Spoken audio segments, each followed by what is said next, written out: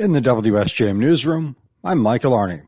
Today is an election day in Southwest Michigan. The big issue on the ballot in Berrien County is the renewal of the Lake Michigan College operating millage.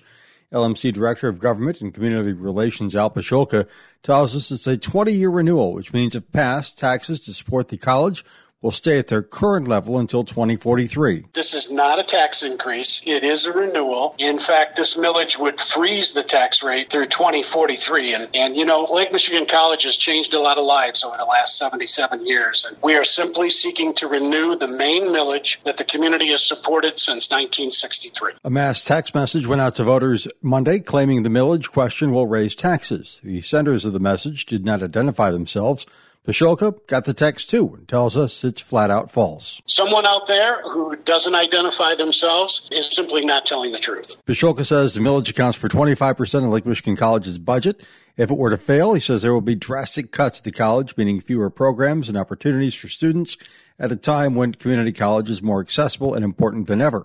Also on the ballot today in Berrien County is the Benton Harbor City Commission primary. 4 candidates of 5 will then advance to the November election. There's also a Chickawing Township road millage on the ballot. 3 candidates for South Haven mayor are on the ballot today. City Council member Joe Reeser, former Mayor Robert Burr, and former South Haven Public School Board of Education President Annie Brown are all running to succeed Mayor Scott Smith. He chose to not seek re-election. The top 2 vote-getters will face each other in the November general election. Lake Michigan College is also on the ballot for their millage renewal in South Haven area. The village of Stevensville is working to get part of John Beers Road reopened. Andrew Green reports. Part of John Beers Road is closed due to a washout. The village of Stevensville says the westbound lane of John Beers from Red Arrow Highway to I-94 is closed. It's due to part of the road breaking away in heavy rain over the weekend. The problem was discovered Sunday morning. A look at the affected area shows a small section of asphalt gone and steel beams jutting into the soil. Neither the Berrien County Road Department nor the Michigan Department of Transportation is responsible for that stretch of road. The village of Stevensville is working on a fix. In the meantime, drivers will have to find different routes through. One route is to take Marquette Woods Road to Notre Dame. Andrew Green, WSJM News. Benton Harbor City Commissioners have approved the establishment of a commercial rehabilitation district for the Renaissance Athletic Club as they plan improvements at the property. At Monday's meeting, commissioners heard the club is planning to upgrade the locker rooms, parking lot, shower area, and steam room, along with plumbing, tiling, HVAC, and electrical systems. $250,000 investment is expected to create 3 to 4 jobs. The district sets the stage for the club to get a tax abatement on the improvements.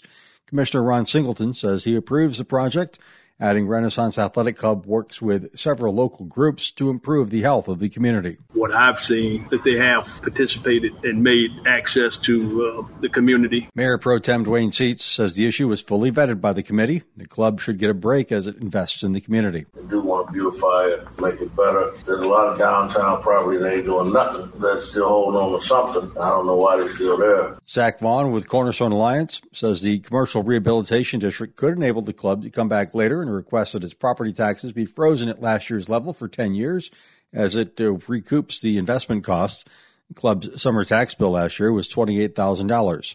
Vaughn says more details will be available when the club comes back to request the tax abatement.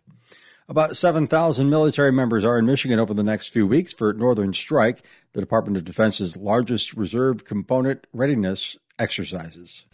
Northern Strike is a large Army exercise that involves all 3 compos and all of our 4 sister services, as well as some international partners, to build readiness in northern Michigan. Michigan National Guard Lieutenant Colonel John Keelan is the exercise director. He says training will be held at Camp Grayling, the Alpena Combat Readiness Training Center, Selfridge Air National Guard Base, at Oscoda Wurtsmith Airfield. In the WSJM Newsroom, I'm Michael Arning.